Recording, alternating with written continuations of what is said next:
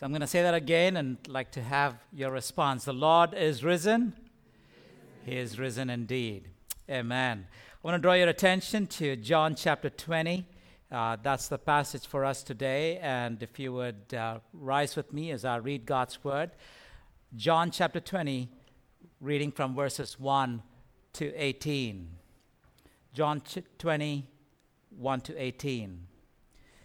Now on the first day of the week, Mary Magdalene came to the tomb early, and while it was still dark, and saw that the stone had been rolled away from the tomb. So she ran and went to Simon Peter and the other disciple, and the one whom Jesus loved, and said to them, "They have taken the Lord out of the tomb. We do not know where they have laid him." And so Peter went out with the other disciple, and they were going toward the tomb. Both of them were running together, but the other disciple outran Peter and reached the tomb first. And stooping and looking to look in, he saw that the linen cloths lying there, but he did not go in. Then Simon Peter came following him and went into the tomb. He saw the linen cloths lying there, and the face cloth by which Jesus had been on Jesus' head, not lying with the linen cloth, but folded up in the place by itself. Then the other disciple, who had reached the tomb first, also went in and saw and believed. And as yet they did not understand the scripture that he must rise from the dead. Then the disciples went back to their homes. But Mary stood weeping outside the tomb, and she wept, and she stooped to look into the tomb, and she saw two angels in white sitting where the body of Jesus had lain, one at the head and one at the feet. And they said to her, "Woman, why are you weeping?" And she said to them, "They have taken away my Lord, and I do not know where they have laid him." And having said this, she turned around and saw Jesus standing, but she did not know that it was Jesus. This is where our key verses start, verse 15 to 18. Jesus said to her, "Woman, why are you weeping? Whom are you seeking?" Supposing him to be the gardener, she said to him, "Sir, if you've carried him away, tell me where you've laid him, and I will take him away." And Jesus said to her, "Mary." She turned and said to her in Aramaic, "Rabboni," which means teacher. Jesus said to her, "Do not cling to me, for I have not yet ascended to the Father, but go to my brothers and say to them, I'm ascending to my Father and to your Father, to my God and to your God." Mary Magdalene went and announced to the disciples, "I have seen the Lord." And he had said these things to her. Father God, we thank you for your word, and thank you, O Lord, as we have come here, that your Spirit would feed us. We need to be fed. All we have is 5 loaves and 2 fish, and even that is borrowed. Even that, O Lord, is what you've given. And so, Father, we pray as we sit that you would take this word and multiply it, feed our souls, and satisfy our hunger, O God, in Jesus Christ. In him alone we pray. Thank you for answering our prayers. Amen. Amen. Please be seated. You know, there are 2 scenes I'll never forget in my life. The 2 memorable scenes. One is when I went and saw the Taj in Agra, India. We were part of a group, and it was a transport that brought us through crowded streets. It was hot. It was full of hawkers, dirty. And I just said, "No, I'm not getting out of this. I'm going to sit here. I'm not going to come." And the person who was with me said, "No, that's all right. You've come this far. Just come and see the Taj. And if you don't like it, then you can come back." And I said, "All right, I'll do that." So to get to the Taj, you'd have to stand on a line that winds, and then it bends in to the right kind of, and you get in through a doorway, and then you turn, and there is this arch, a big arch, and against the blue backdrop is this white gleaming marble edifice. Will just shock you. It's just the most wonderful scene ever. I remember standing there and I said, "Wow." It just catches your attention. No wonder it's called the 7 Wonders of the World. The other memorable thing was about some years ago, we as a family were in Iowa, out in almost like in the boonies, And after dinner, we sat out and we were looking up into the night sky. And I'll tell you, that day, all of us had a crick in our neck because we couldn't just get our eyes off the beauty of the sky. The star-lit sky was just so beautiful. But if you were to ask Mary, what is the memorable thing that captures your heart? What is that one thing, if you were to say that this is something I won't forget, I think she would quote verse 18. She would say, I've seen the Lord. She's talking to the angels. And I don't know, this seems almost, this is my understanding, but, she would have seen into the eyes of the angels that became like saucers, like suddenly, like something. She turns around and there's the Lord standing there. I have seen the Lord. I have seen the Lord. That is something that transformed her. So the question we have to ask ourselves today is this, that if we say that we have seen the Lord, if we say that we have seen the risen Lord, what should our response be? Will it be like Mary Magdalene, who was so captivated, so captured, her enthusiasm, her expression of that belief and the proclamation of the risen Christ? Would that be true of us? Okay, and so keeping that in mind, what I'd like you to do is to turn back to verse 15. From there on, I want to bring to you 5 things that if Mary Magdalene were to come and say to us, listen, I want to say to you, I've seen the risen Lord, and these are the things that he told me, what would be those 4 things? And I want to say that those 4 things are found in verses 15, 16, 17, and 18. Verse 15, she would say, I've seen the Lord, and he told me not to cry. Verse 16, I've seen the Lord, and he called me by my name. Verse 17, I've seen the Lord, and he told me not to cling on. And verse 18, I've seen the Lord, and he told me to go and tell. And so we'll go through this one by one to see what that really means to us. So verse 15 says, I've seen the Lord, and he told me not to cry. The Lord says, why are you weeping? Whom are you seeking? I think that's a very insensitive question. Why would somebody ask at the gravesite, why are you crying? And if you've lost someone, you know what it is, right? You heard platitudes. You would hear people say, why are you crying? He's in a better place. Why are you crying? She's not suffering. Why are you crying? The Lord knows best. And we've heard all of that, and we want to say to them, just be quiet. Just grieve with me. Don't say these things, right? And yet this person who asked this question, why are you weeping? He has an absolute right. He's got 2 reasons why he should ask this question. Let me give you those 2 reasons why. The first reason is because he wept with the one who weeps. He wept with us. John 11 is a great example, isn't it? John 11, he is come and he's standing outside the grave of Lazarus. There is Martha and there is Mary whom he loved. And the people looking at those Jews, he sees their sorrow and then he weeps. But in just a few minutes, he's going to raise Lazarus from the dead. He knows what he's going to do. But here is a God who came, who weeps with us. He's emotionally invested in us. He's not apart from emotion. He's not, just because he is the all-aware God, does not take away his empathy with us. He empathizes with us. He knows what you're feeling. That's why the Hebrew writer says, we do not have a high priest who cannot be touched by the feelings of our infirmities. And what that means is we have a high priest, we have a God who knows exactly how we feel. The psalmist writes it beautifully. He says, your tears have I bottled, put in a bottle. It's precious to him that you are grieving. He grieves with those who grieved. But there's also a second reason, because he is the one who can wipe those tears away. He is the one who just rose from the dead. He has taken your sins away. Every cause for sorrow has been removed, has been vindicated. He is the victorious one. We get to Revelation 21. It's a prophecy from Isaiah which says that he will wipe away all our tears. Amen. That is Jesus Christ. The song that Bill Gaither had written, remember the song, Because He Lives? Because He lives, I can face tomorrow. Because He lives, all fear is gone. For the longest time, we would sing, all tear is gone.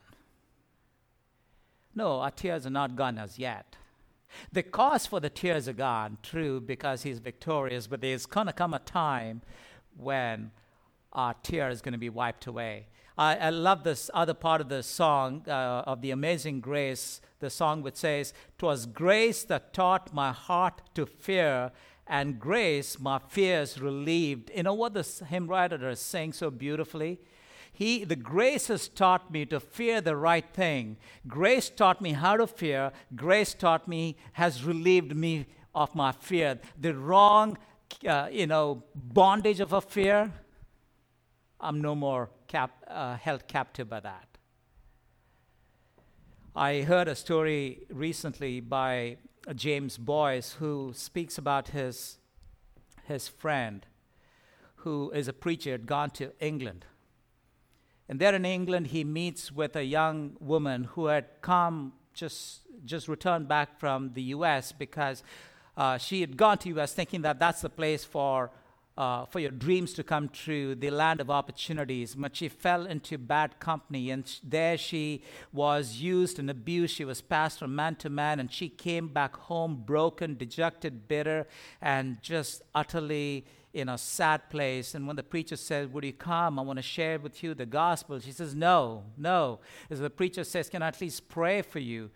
And so she says, "I don't care. You can do what you want." And so he starts to pray, and halfway through the prayer, this preacher is so gripped by the burden of the Holy Spirit that he starts to weep over her, and as she cries.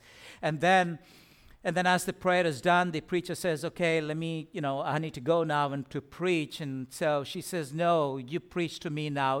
I'm ready to hear you, because no man has ever cried for me." And I think about the Lord Jesus Christ, the man of sorrows, the one who was willing to take our place. And so this resurrection day, Jesus is saying to us, or Mary is saying to us about this Jesus, He is the one who's willing to weep with us. He is the one who made it possible for the tears to be wiped away. And just that moment, in that confrontation with Jesus, her weeping heart was transformed into a witnessing heart. She's the one who gets up and runs to the disciples to tell about Jesus Christ. And so in this verse, the message of the resurrected Christ is that we have undying hope in Christ. Undying hope in Christ. Our dreams, our hopes may be shattered. You may have depended on things and people. They have failed you, but here is Jesus Christ. If you put your hope in Him, Mary says, it will never die, because He alone is the victorious one. He's the one who can trust. He's the one who empathizes, who understands you, and He is the one who wipes away your tear.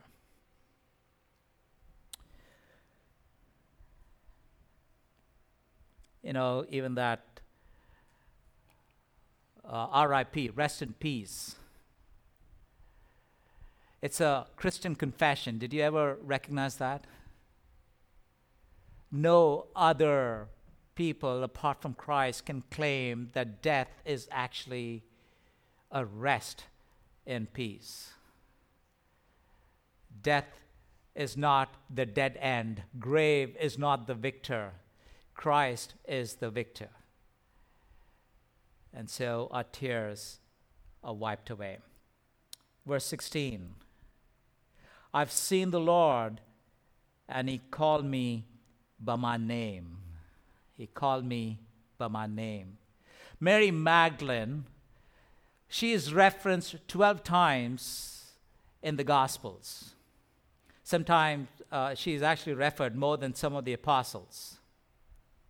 She's the one who was a woman who ministered to Jesus during his earthly ministry. She's the one who was standing by the cross. She's the one who knew where Jesus was buried. She was the one who was there early morning on that Easter Sunday to go and then to anoint the body of the Lord Jesus Christ. But this woman has been a victim of mistaken identity fraud.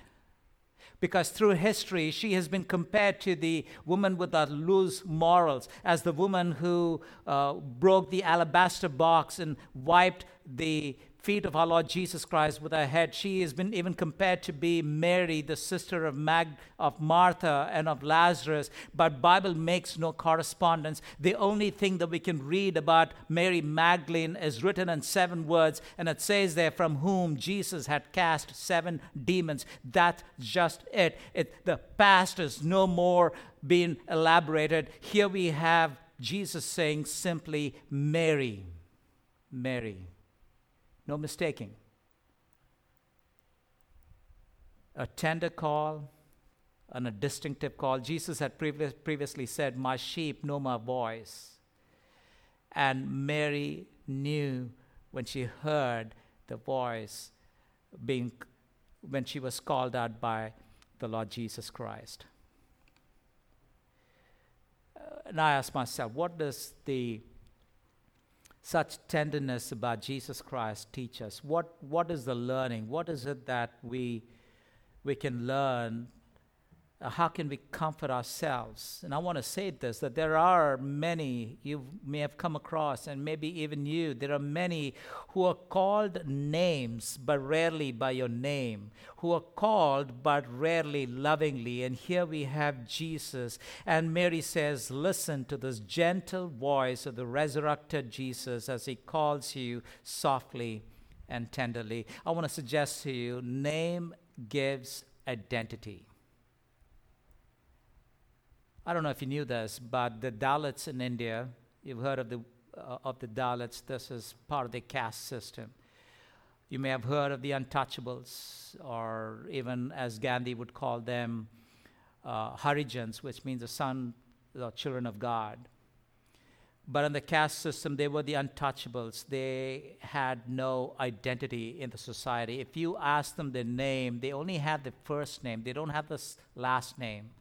When you hear that, you know who they are. In India, by the last name, you are identified as to who you are. You see, name gives identity. That's what it is. Identity is so important to each one of us, and Jesus calls by that name, identity. One of the movies I really like watching is the Bourne series, Jason Bourne.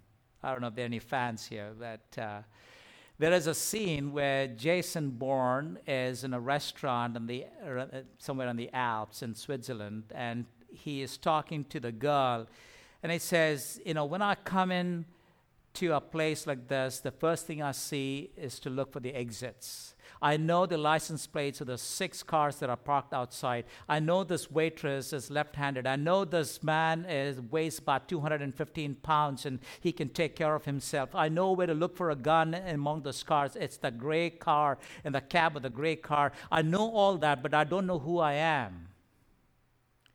And the plot of the movie is about him trying to find his identity. We are sometimes like this. We have a lot of information. Google might consider you to be competition because you know so much. And yet, we don't know who we are. Knowledge is not what defines us, but whose we are defines who we are. And Mary is saying, this Jesus called out to me by my name. I am his. And that's what defines me. That's my identity. I've seen the risen Lord, and he called me by my name. 2 Corinthians 5:17 says this, that whoever is in Christ Jesus is a new creation. When you get to Revelation chapter 22, verse 4, we read that they will see his face and his name will be on their forehead. He gives us his identity. We are called his. What a joy. We don't have to struggle to make our own name for ourselves because he is the one who says, you trust in me, the risen Lord, I give you my identity. Mary says, I have been called. And I want us to understand it's not something that you earn. It's not something that you work for. It's a gift. It's a gift. Mary would definitely say that. I've got nothing that I can say that I should have ever gotten this gift. And so the message of the resurrected Christ is this, that the unearned worth is in Christ alone. You want your worth, which is not something that you work for, but it's a glorious worth. You will find that in Jesus Christ. There's undying hope in Christ. There's also this unearned worth in Christ Jesus. Verse 17. I've seen the Lord, and he told me not to cling on. We don't know fully what's transpiring here, but what's interesting, what caught my attention is that it's interesting that she isn't caught up about this, about the resurrection. She isn't saying, wow, God, Lord, how did he do that? Can you just show to me? Like, how did he move that stone? Like tell me a little bit more about the resurrection. She's not caught up about the resurrection. She's caught up with the Lord. The blessing of the resurrection is nothing to her as who Christ himself is, the resurrected one.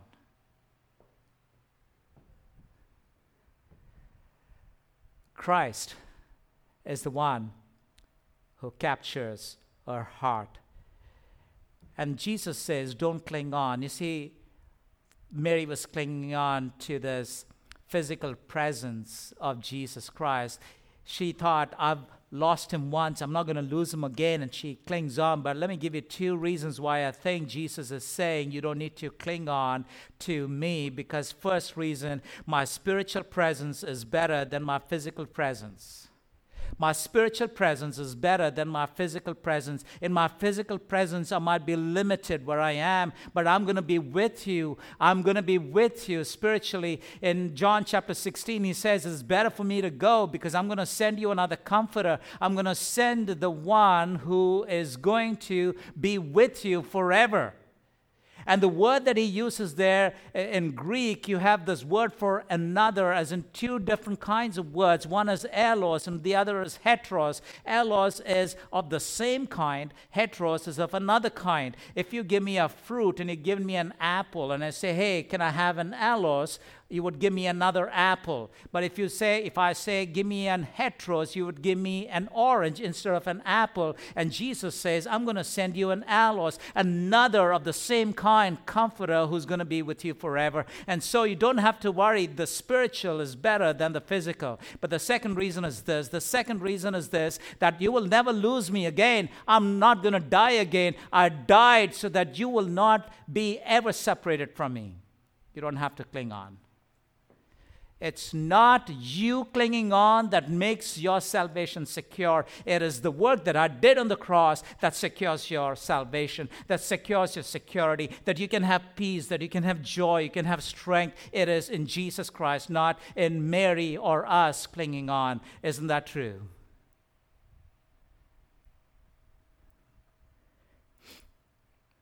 Jim Elliot said this. He said, he is no fool who gives what he cannot keep to gain what he cannot lose. You see, eternal death has been defeated, and so that there would be no eternal separation.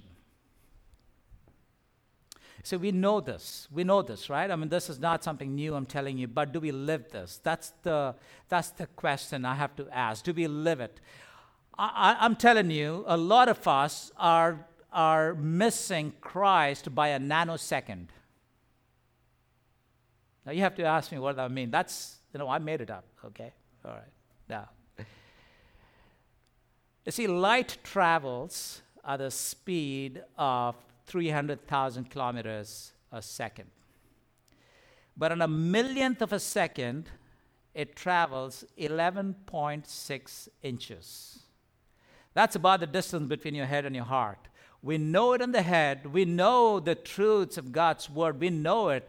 But do we embrace it? Do we live it? Are we able to trust our lives on the truths of what we know about Jesus Christ? The difference between the head and the heart makes a difference as to what kind of a Christian we might be living. And the message of the resurrected Christ to us is this: because I rose again, you can have eternal life. That the unending life is in Christ alone. The undying hope is in Christ. The unearned worth is in Christ. And there is this unending life that can be found in Jesus Christ. The one who died lives forever, and because of that, we can live with him forever. Verse 18 says, I've seen the Lord, and he told me to go and tell. Mary Magdalene has been known or been called as the apostle to the apostles. What an honor to be the first one to be able to go with the message of the resurrected Jesus. And Jesus says, go tell my brothers, go tell them what you have seen. You see, the truth is this: Jesus could have done that, and he does that later. But he first gives the privilege to Mary. Did you get that? Like, he wasn't dependent on Mary to go and tell about this resurrection, about the resurrected Christ. But he sends Mary. And he sends us today. Those of us who have seen the King, the risen King, he sends us today, not because he cannot do it, not because his angels cannot fulfill the Great Commission as quickly as possible, but he gives us, you and I, the privilege, because you and I have seen the risen Christ. And when we've seen the risen Christ and we are impacted like Mary Magdalene, there's nothing but that can prevent us from heading out to tell the story, to be gripped the way Mary was. And Jesus knew that these disciples, they needed to hear the resurrection story. Their hopes are gone, their dreams are broken, and they needed to hear about this wonderful news of the resurrection. And he sends Mary Magdalene. One of the shows that I watch in my downtime is Foolers by Penn and Teller. It's not a plug, but I watch, I like the magic that they put out and the tricks and the illusions and all of that. But Penn is also an avowed atheist. And there's an interview, if you search it, you will find it. He says in that interview, I do not respect people who do not proselytize.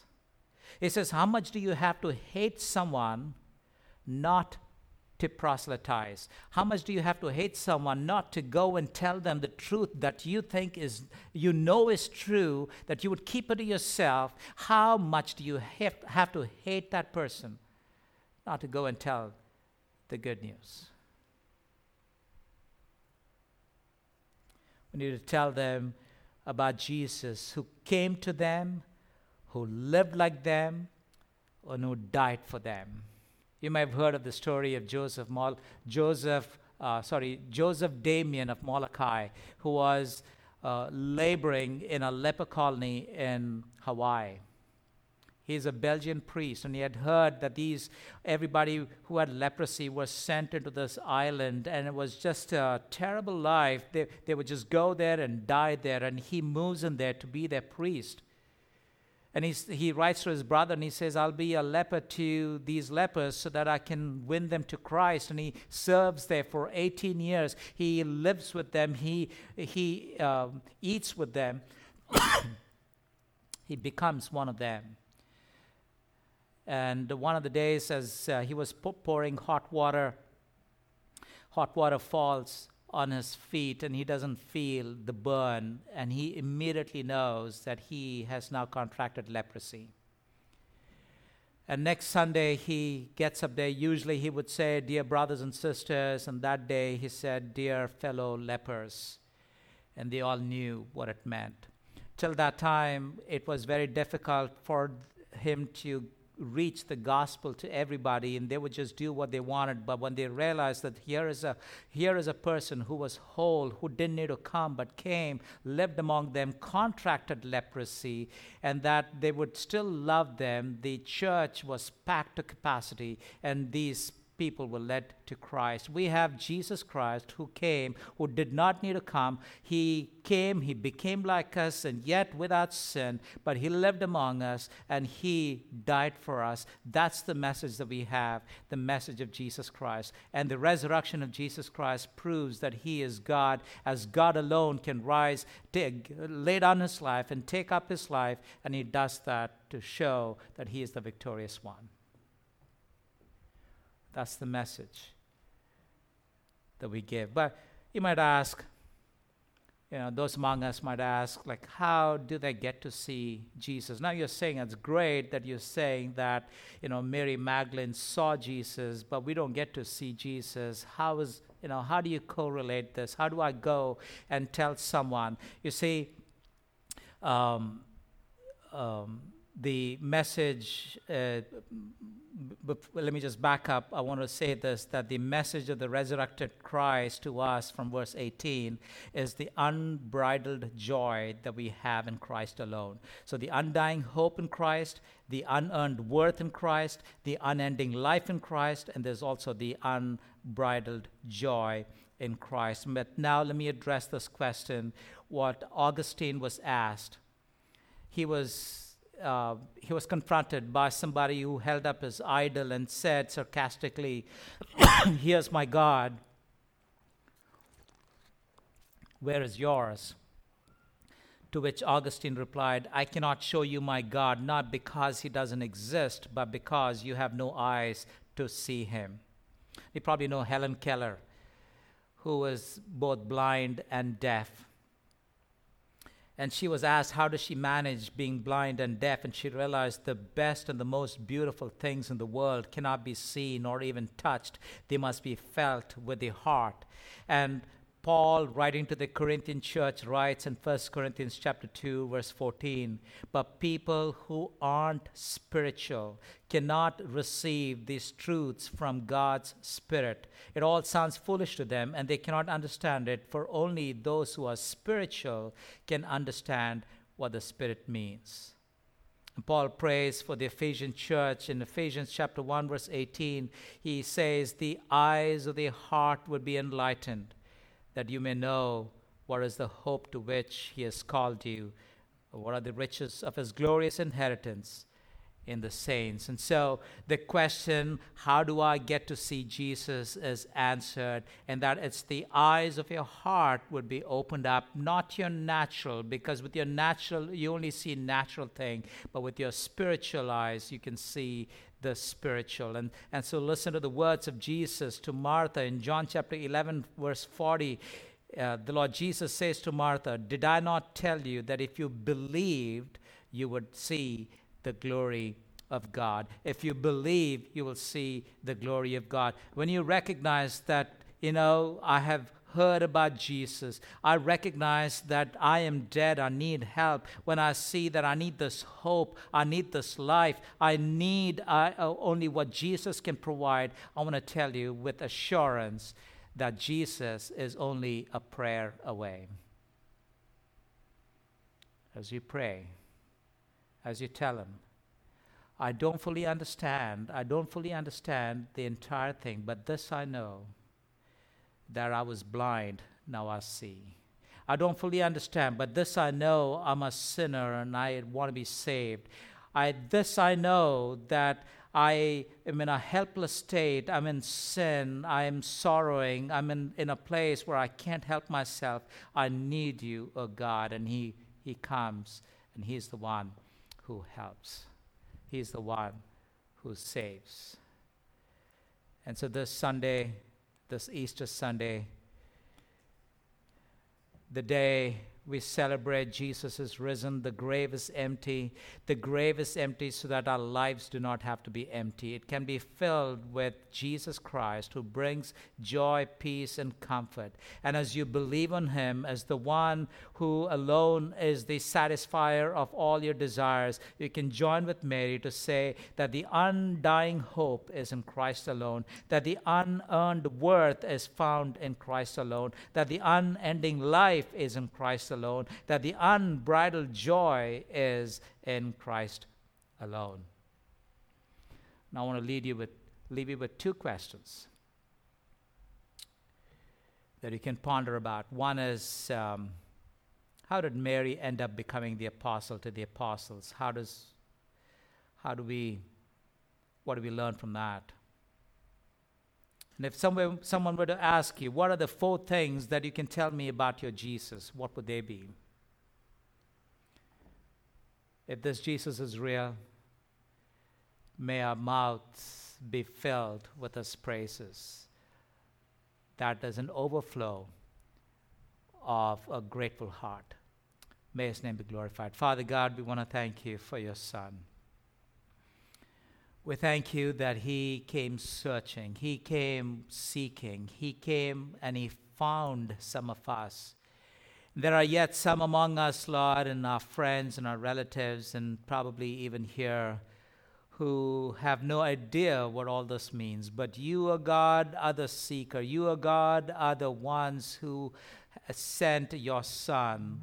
And today, as they've heard the good news of the gospel, we pray that they would respond. They would respond like Mary. They would look into the empty tomb and realize that he is not there, but because he is risen, and that he would rise in their hearts and give them, that they would receive new life, that they would trust him. They trust you, O Lord, as the one, the only Savior of the world. And we pray, oh Father, that as we who have seen the Lord Jesus Christ and we have seen of his glory, we pray, Lord, that our hearts would be overflowing with gratitude and that our mouths would not stop the praises of our King. And as we head out and into the place, as we meet people who do not know about you, oh Father, we pray that you would lead us to opportunities where we can talk about Jesus Christ, the resurrected one, the one who gives us undying hope, the one who gives us an unearned worth, the one who gives us unending life, and the one who gives us this unbridled joy. We thank you, O Lord. We thank you for answering our prayers. In Jesus Christ, our Lord's name. And all God's people said, amen.